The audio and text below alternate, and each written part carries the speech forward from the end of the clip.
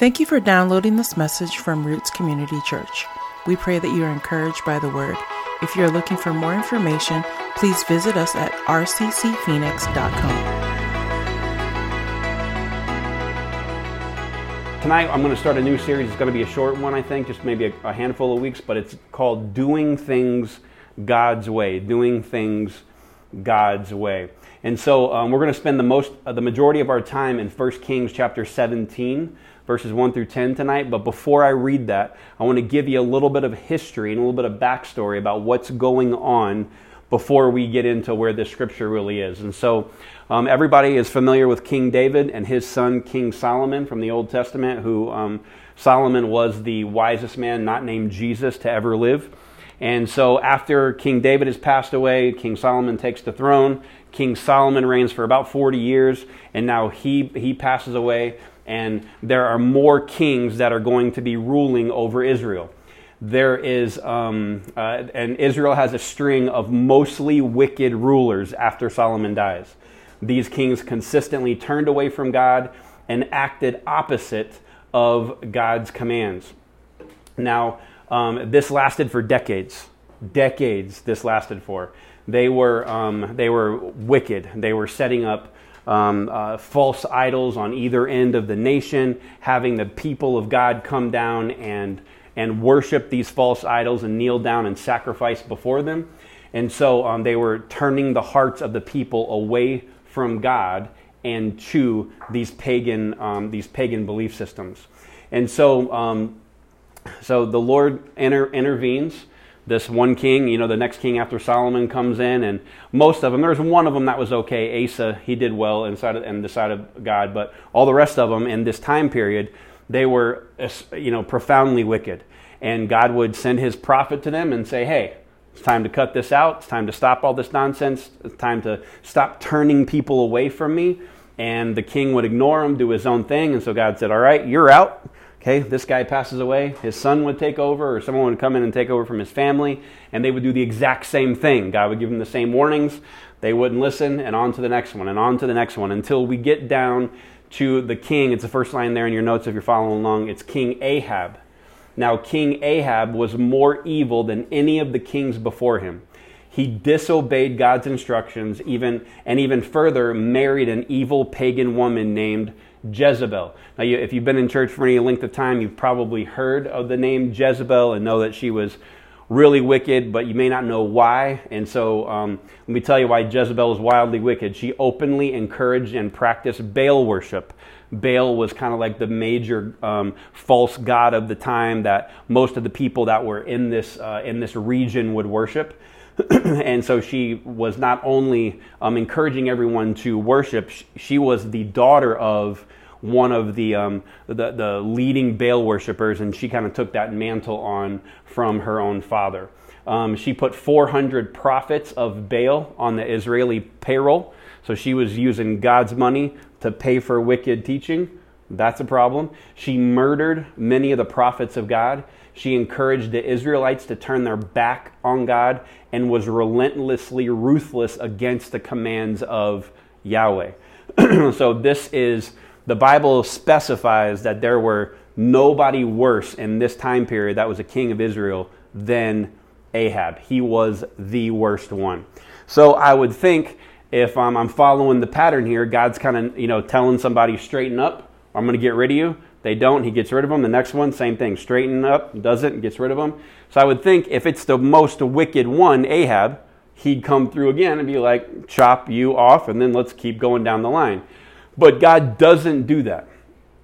He picks the reign of the most wicked king that Israel's ever seen to showcase and display his love anew for Israel. He does this in a way that we're going to see here, and he sends his prophet Elijah, one of the big dog prophets of the Old Testament. He sends him to speak to King Ahab and to the nation of Israel. Okay, so you get the picture, right? There's decades of terrible kings. They're turning away from God. There's golden calves. There's false idols, and there's all these things that are being worshipped, but not the God of Israel.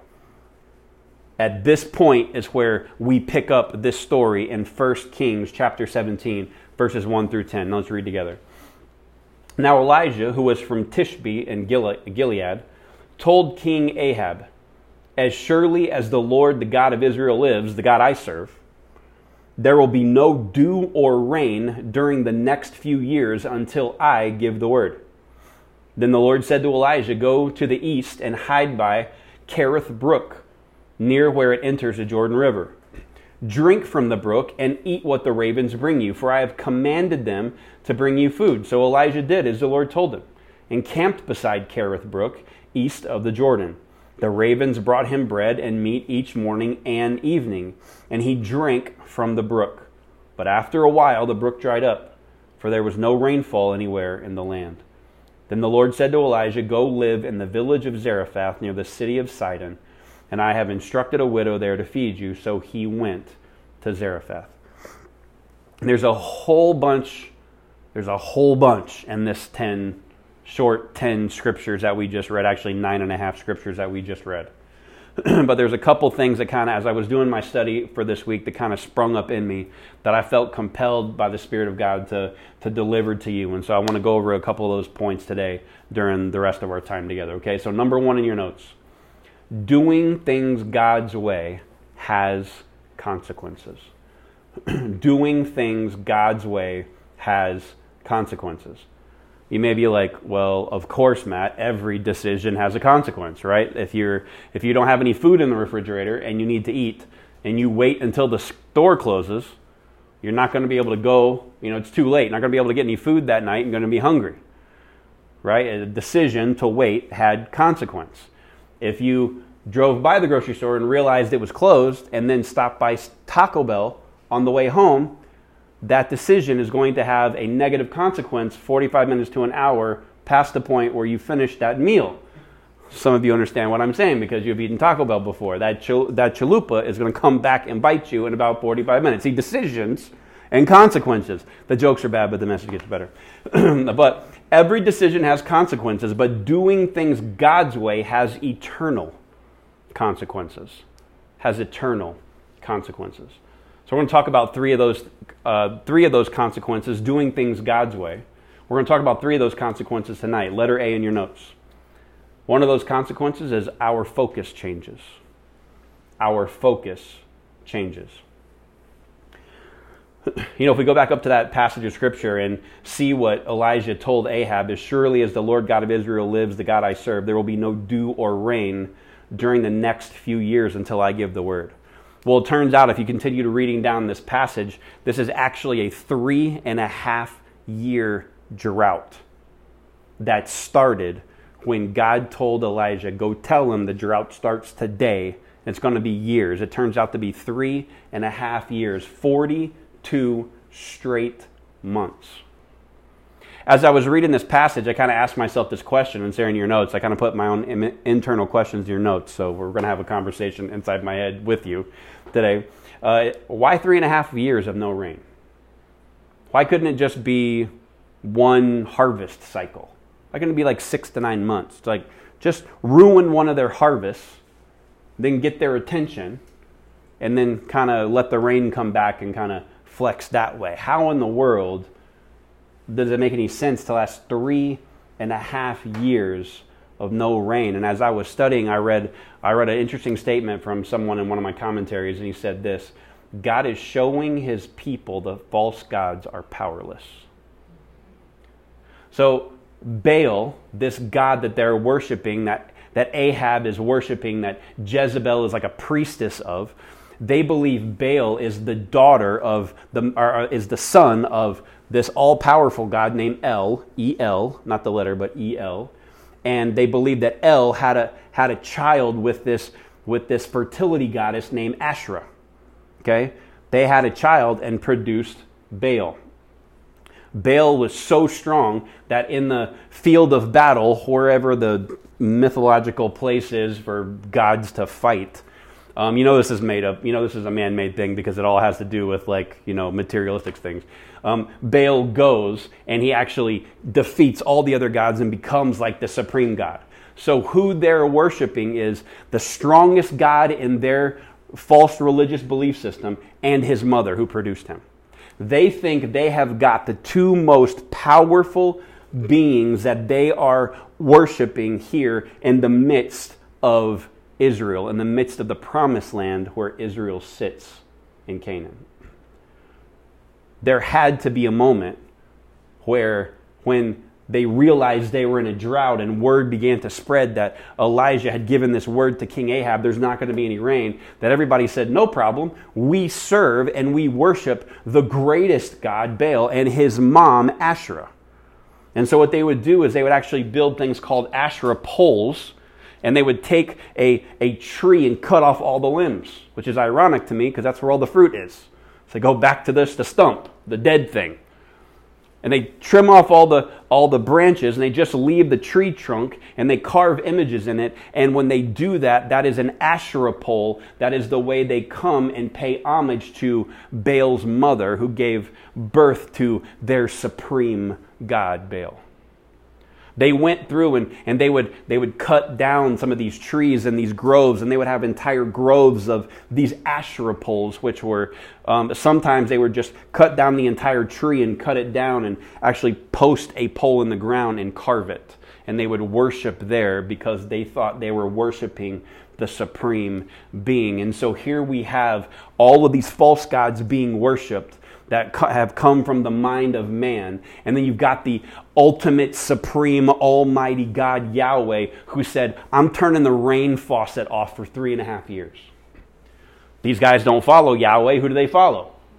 Baal and Asherah. So what do? They go back to the Asherah poles, these trees. They go back to the idols of Baal, and they begin to sacrifice, to pour out their sacrifices, to cut themselves, to offer sacrifices to these fake idols. And day after day goes by and nothing happens. Nothing happens. There's no amount of sacrifice, no amount of passion, of praise or worship they can give this false god that will turn the rain back on for them. In today's culture, we don't really think of any of the things that we struggle with as idols because, unless you have some Hindu friends who have, little Shiva idols or little deities, like one of their 300 million deities that are present in the Hindu religion, you won't really see people have actual idols in the general area of our culture. But these idols do very much exist. Big one. If I asked anyone in here to say, what is one of the major idols we deal with in our country and our culture, everybody, I think maybe one of the first answers you would say is money. Why? Because I'm sacrificing relationships with my wife, my kids, my daughter, my son, my family, because I'm going to go out there and get mine. I'm going to make myself a name. I'm going to go chase money. And when you sacrifice, when that becomes the chief thing in your life and the chief pursuit outside of God and what you sacrifice the most for, it is an idol. Another thing that our culture is very big on pursuing is sex. We live in a hyper-sexualized culture, and it's for most people that are not saved. There's a lot of people who have this idea of, I just need one more physical conquest. For guys, they used to say it was a notch on my belt or whatever, being with another woman. And now it's, women kind of have a similar idea of, I'm going to see how many men I can be with. And there's this hyper-sexualized culture. It changes the way people dress, the way they eat, the way they make their hair, the way they work out, the number of times they work out a week because they want to be presentable to the opposite sex to make sure that there is some type of transaction in the future sexually. And when everything revolves around me getting into that relationship and my pursuit of God is dampened or ignored because of that, then my friend, it is an idol. One of the last things that, if I was just thinking right off the top of my head that we glorify or idolize in our culture is power, influence. People climbing the ladder, stepping on whoever they can to get to the next level or to fight for the job and try to get higher and higher until they get to the C-suite if you're in corporate America, or until you're the guy who has the biggest business in your industry. And when people sacrifice everything for that and ignore God in the midst of it, my friends, it's an idol. And we can look back at this story and understand that when we serve something other than God, it proves out to be fruitless. It proves out to be fruitless. I listened to a guy on a podcast this week. He was a Christian guy. He's a real Christian, not just a Christian by name, right? He's a Christian guy, and he said that he was on a reality television show, and he said that, he doesn't really classify himself as a celebrity, but he, because of his show and him being on television, he got to meet a lot of real celebrities.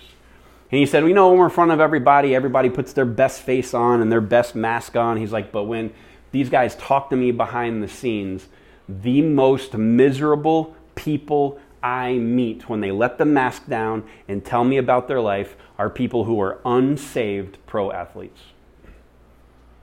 I thought, how ironic was that?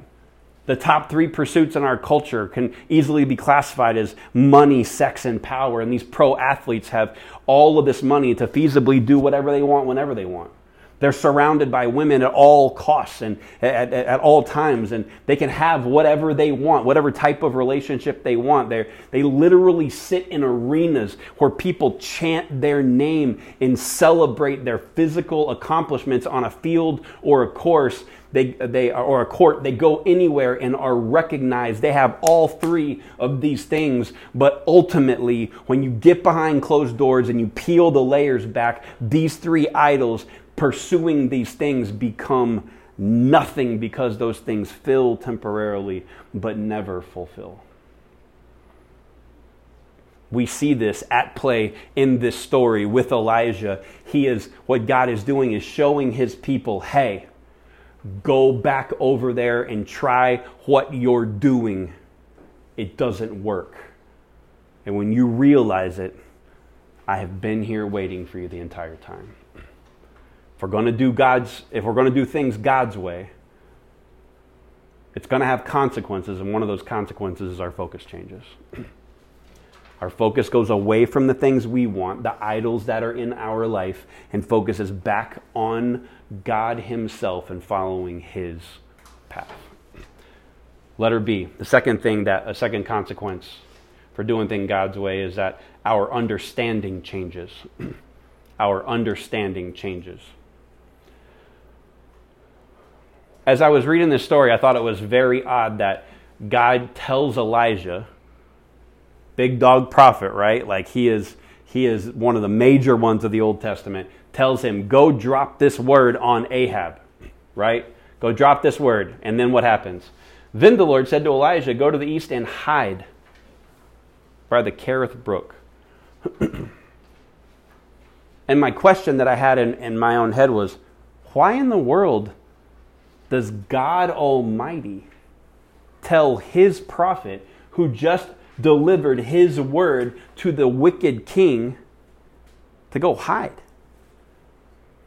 I mean, why didn't God just post angels around Elijah in his house?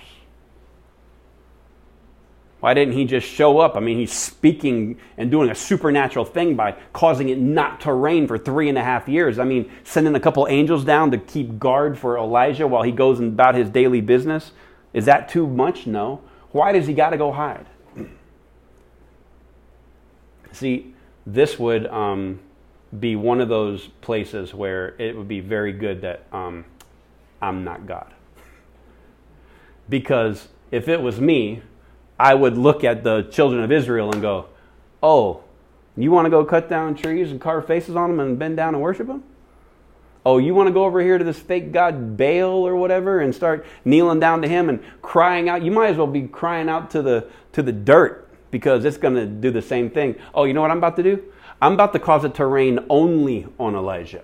He's not going to go anywhere without this little cloud around his head for 3.5 years. Y'all are going to be dry and parched and thirsty, and this man is going to be frustrated because he is drenched everywhere he goes.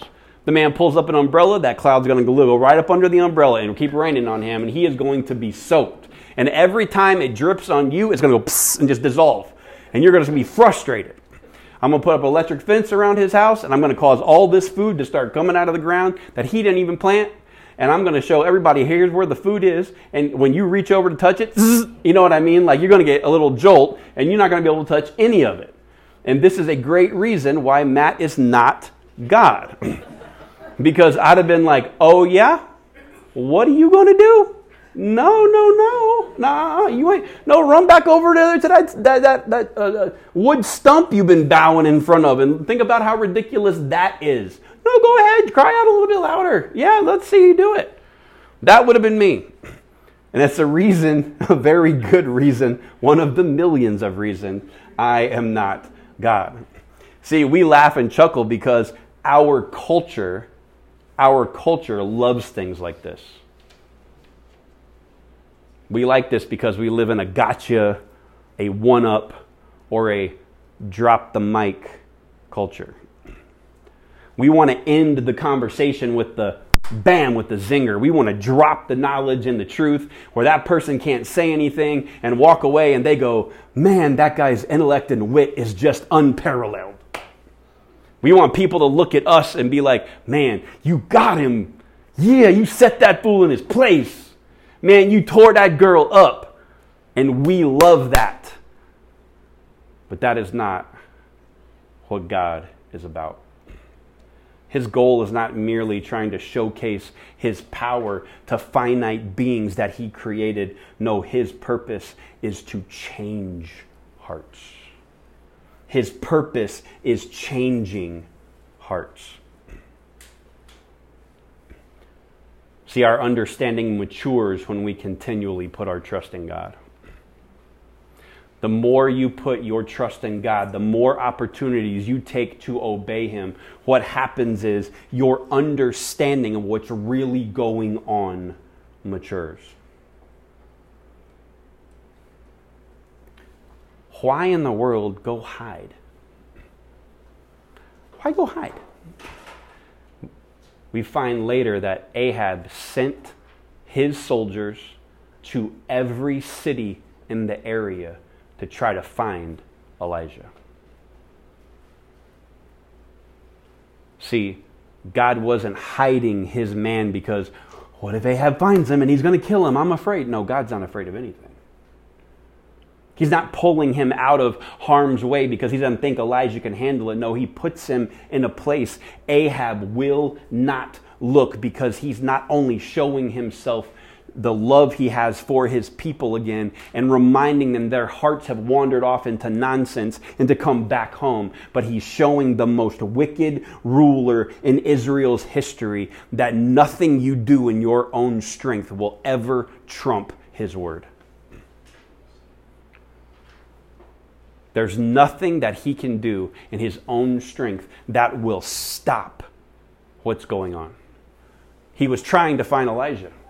And had he found Elijah, had Elijah just done whatever he wanted and went home and expected the angels to come around and the fence to go up like I was talking about, had he expected all of that to happen and he had done all of that, there's a great chance Ahab would have caught him and have tortured him until the point of say the word so that the famine and the drought will be over. Or, if you're not going to do that, I'll kill you. God put him by a brook on purpose because he knew Ahab would look in all of these other places and not at the outlier. He is saying to Ahab, hey, you can run around with your own strength all you want. You can send your armies out to go find my guy all you want. You can ask everybody you want to, every other king, every other leader, every other gatekeeper, has Elijah come in here, all you want. But when I have said something will happen, there's nothing your little puny human rule will do about it.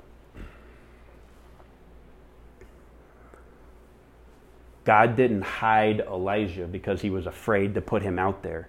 He hid him because he had a plan to reveal his heart to his people and show the wicked ruler this is the wrong way to go. See, when our understanding changes, We can do things God's way without the hesitation.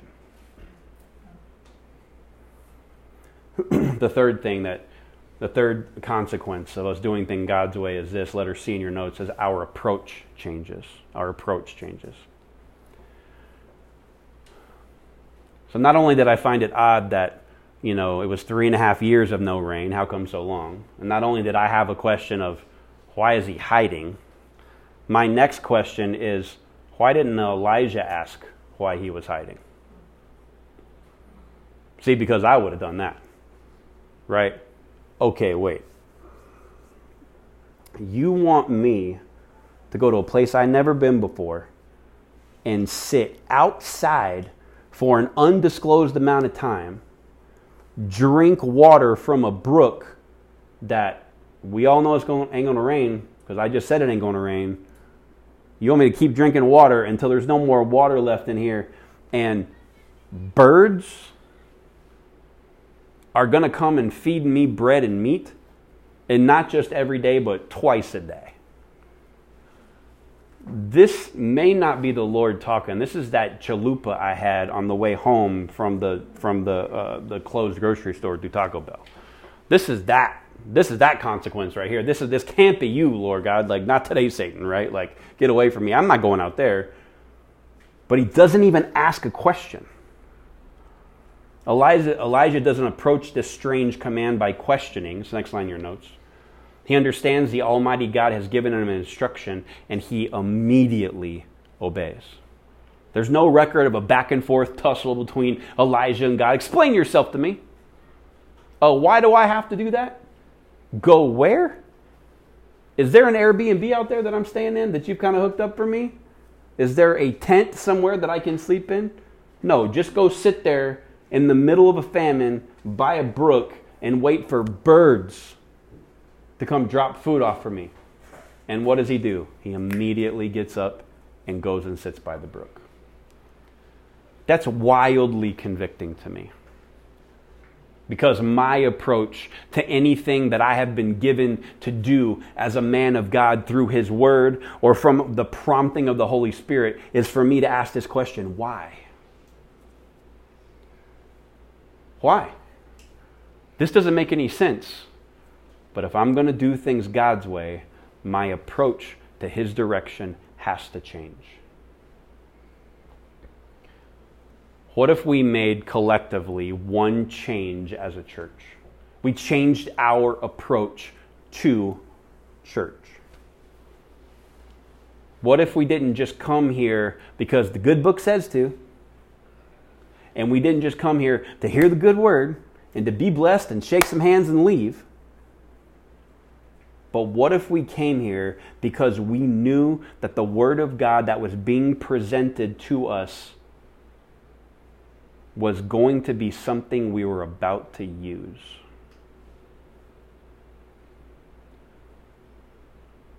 I hear some people say, man, love the love series that we did for 8 weeks. That's great. You know why it resonates with you? Not to make you a better person. Not to make you elevated status among all your other church friends, Christian friends who don't know the same amount about love as you do now. It's because you are about to be put in a position to use it. We are going to face a situation where we must enact what we have learned. Why in the world did God prompt Ryan a couple weeks ago to sit here and preach to us about the power of our words? Because we are going to soon, if you haven't been yet, you are going to be in a scenario where you're going to need to use your words in the way that Scripture delivers for us. What if we changed our approach not to just come and not to just say I did it and oh yeah, I got a text this week, invited me, I might as well go. What if we came and said I'm about to need whatever's presented to me in some way, shape, or form because I'm going to need to exercise what I've been taught? Why exercise what I've been taught, Matt? Why? Because you now become a catalyst for what Scripture calls loving your neighbor. If there's something in you, you hear a message about holiness, and there's a scripture attached to it, and it just grips you, and you can't get away from it, that is because there is a change that needs to happen in you and in me, because we're going to be in a position where we're about to have to choose holiness. You're not learning all this stuff because, it's what we do at church. No, He is about to put you in a scenario where you can use what you've been taught from the Word of God, and then you can reflect and showcase His love, His holiness, a life that is submitted to Him, to a dying world, and then turn around and point those people back to where we got the answer from.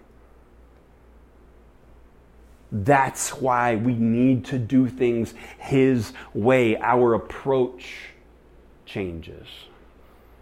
My job is not just my job for a way to provide for my family. Yes, it does that. But there is another reason that I'm fixing cars, that I'm doing education, that I'm working in all these different areas that are represented in the room. Why? Because you are being a light in a dark place. And when the person comes and says, hey, do you want to participate in this activity? That gripping scripture, the power of God, the Spirit that's screaming inside of you about holiness will help you to say, no, I can't do that. I don't live that way.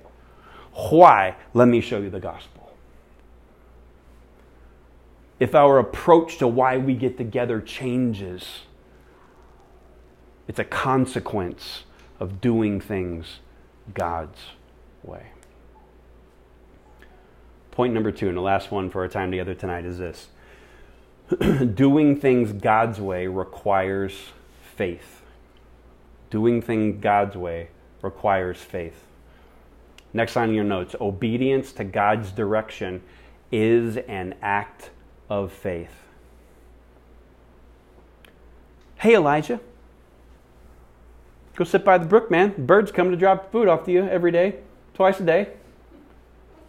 I don't know about you, but if you just told me that, I'd be like, have you taken your medication today or what? Because this is nuts. This is cray-cray, right? Like you are out of your ever-living mind. I'm not doing that. This sounds nuts, but if you're going to be in this church for any length of time, you are going to hear me say this again, so just get used to it. Faith is a front-end ingredient. Faith is a front-end ingredient. What does that mean? Faith happens first. When you pray in faith, asking for God to do something according to His will, you have to pray with faith first. You don't wait for Him to do it and then go in the back end and pray and then you have faith. No, the faith comes on the front end.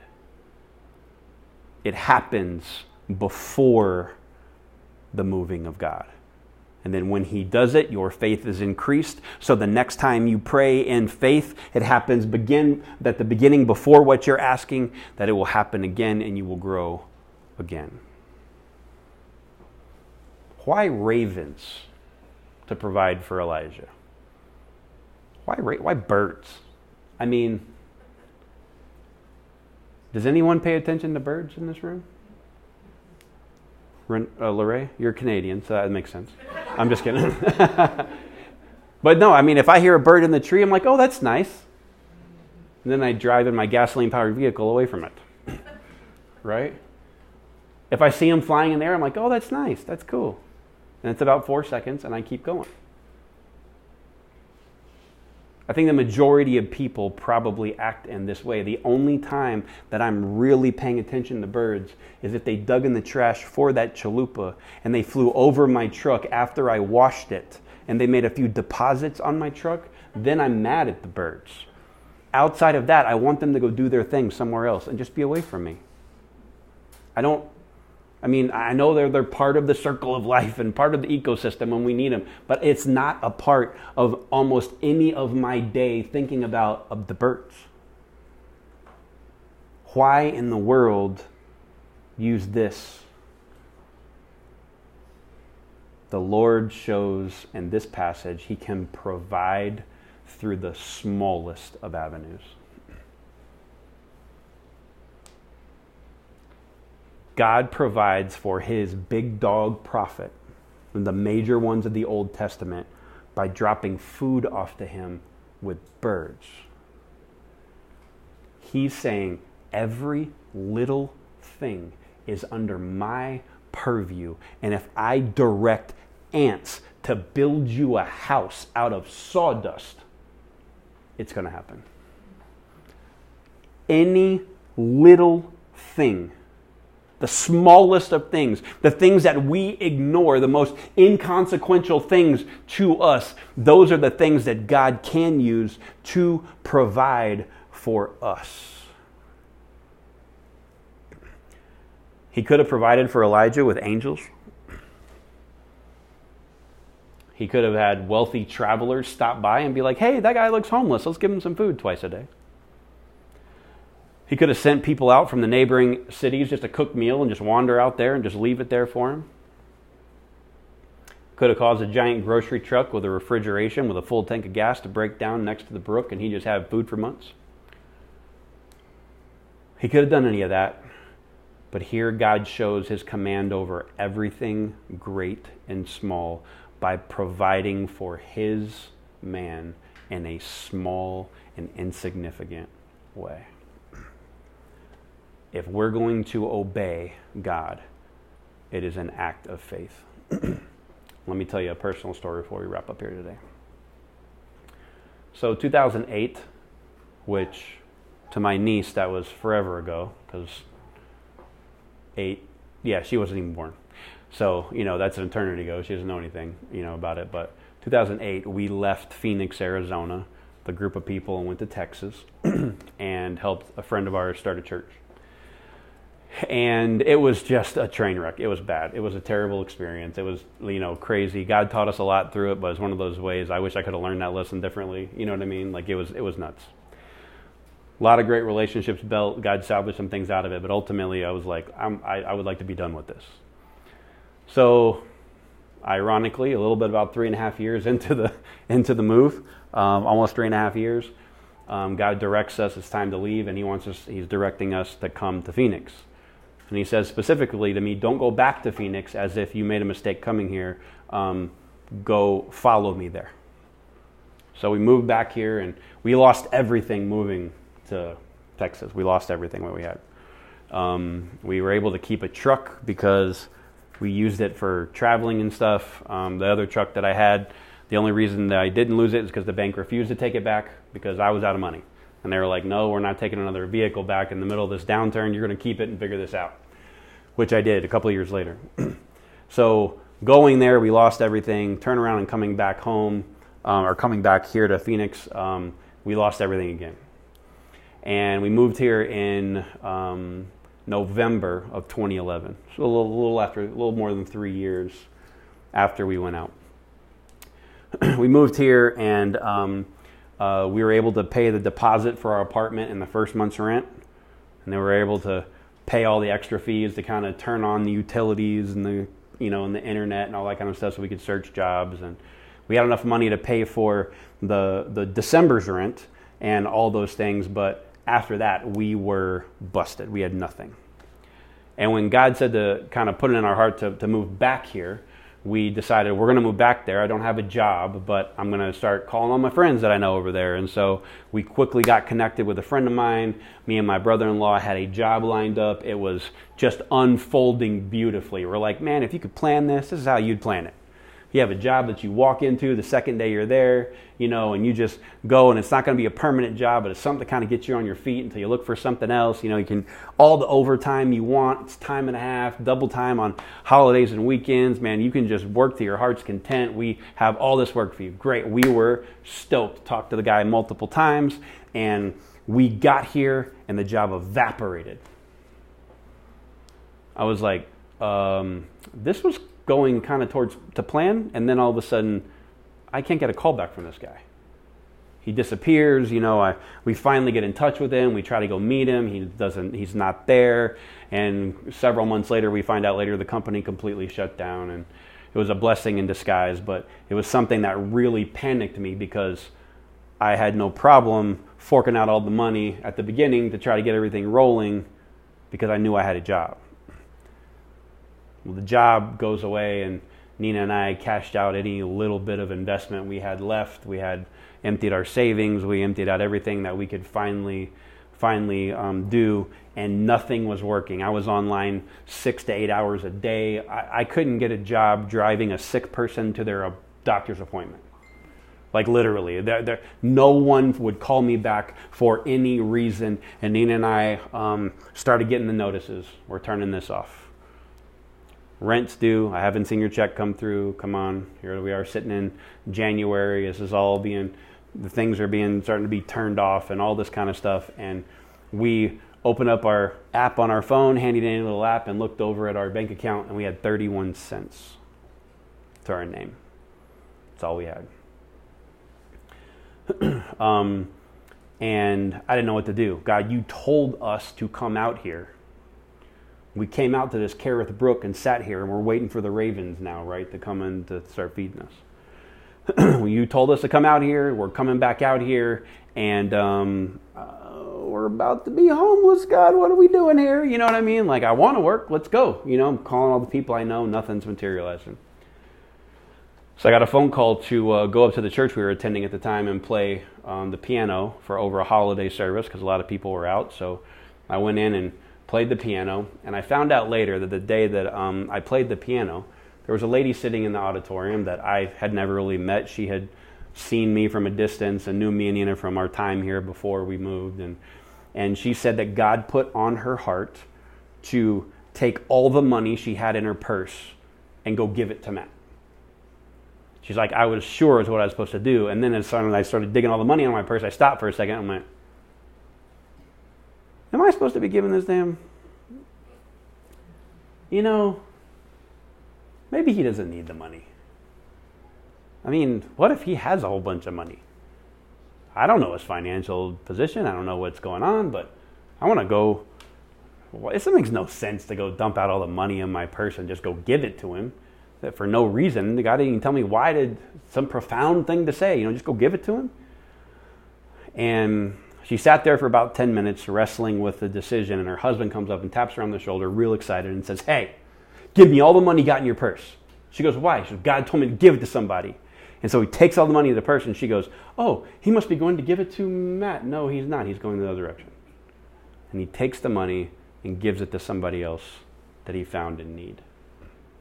And at that moment, she went, oh, why did I wait? I missed it. I missed it.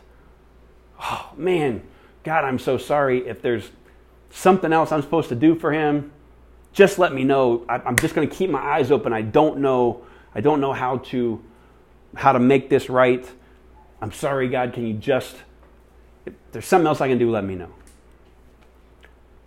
Well, I put out all the words to my friends here. I was looking for a job, and I didn't know this, but a friend of mine knew this lady.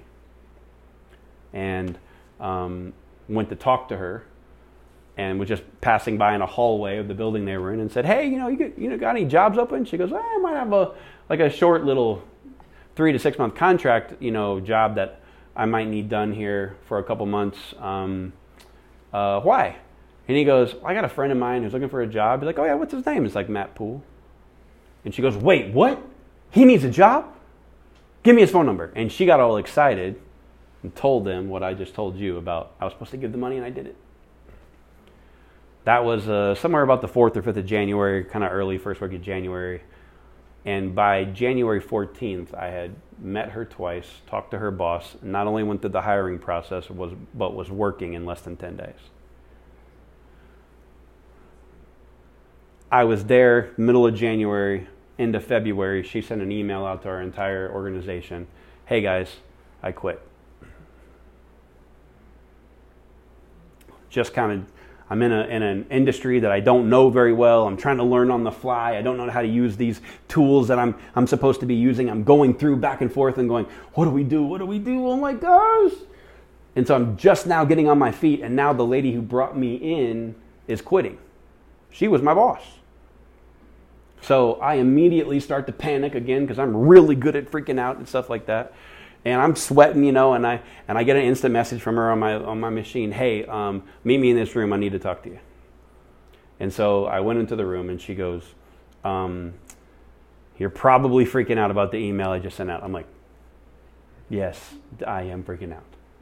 I wasn't really done with my freak out of learning how the job is going, but I'm really freaking out now. And she goes, let me tell you something. In November, I had been applying for a job I really, really, really wanted at a company I loved. And I got the job. They called me and offered me the job, and I don't take any job without praying about it, but I was just, dude, God is good. He gave me what I wanted. And I went into my prayer time, and I asked God, can I take this job? And I knew he was going to say yes, and God said no.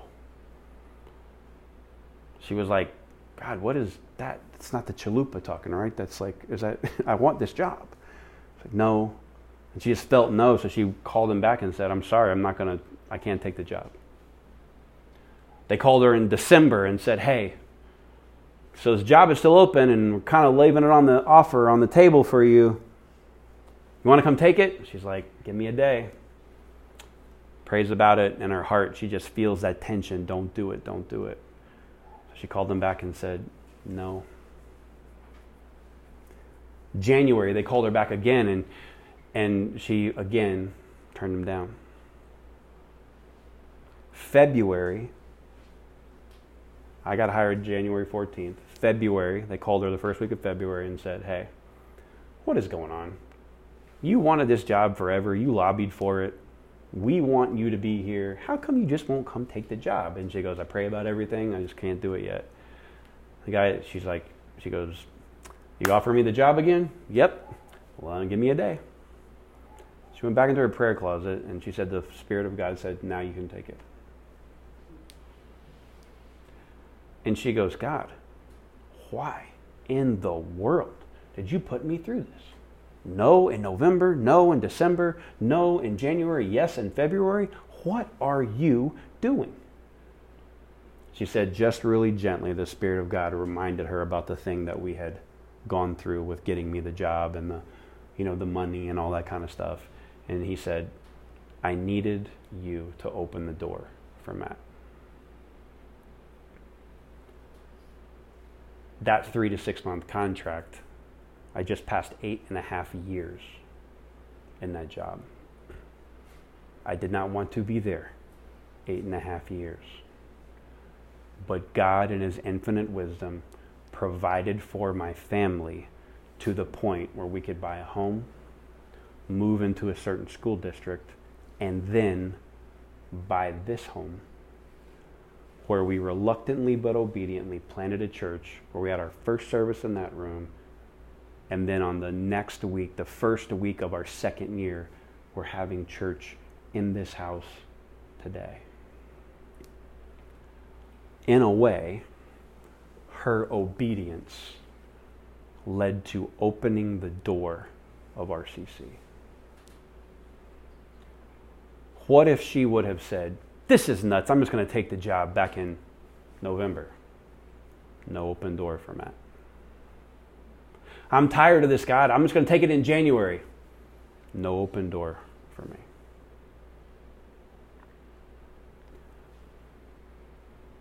Faith in what God is instructing us to do is imperative because we have no idea of the ripple effect that it's going to have.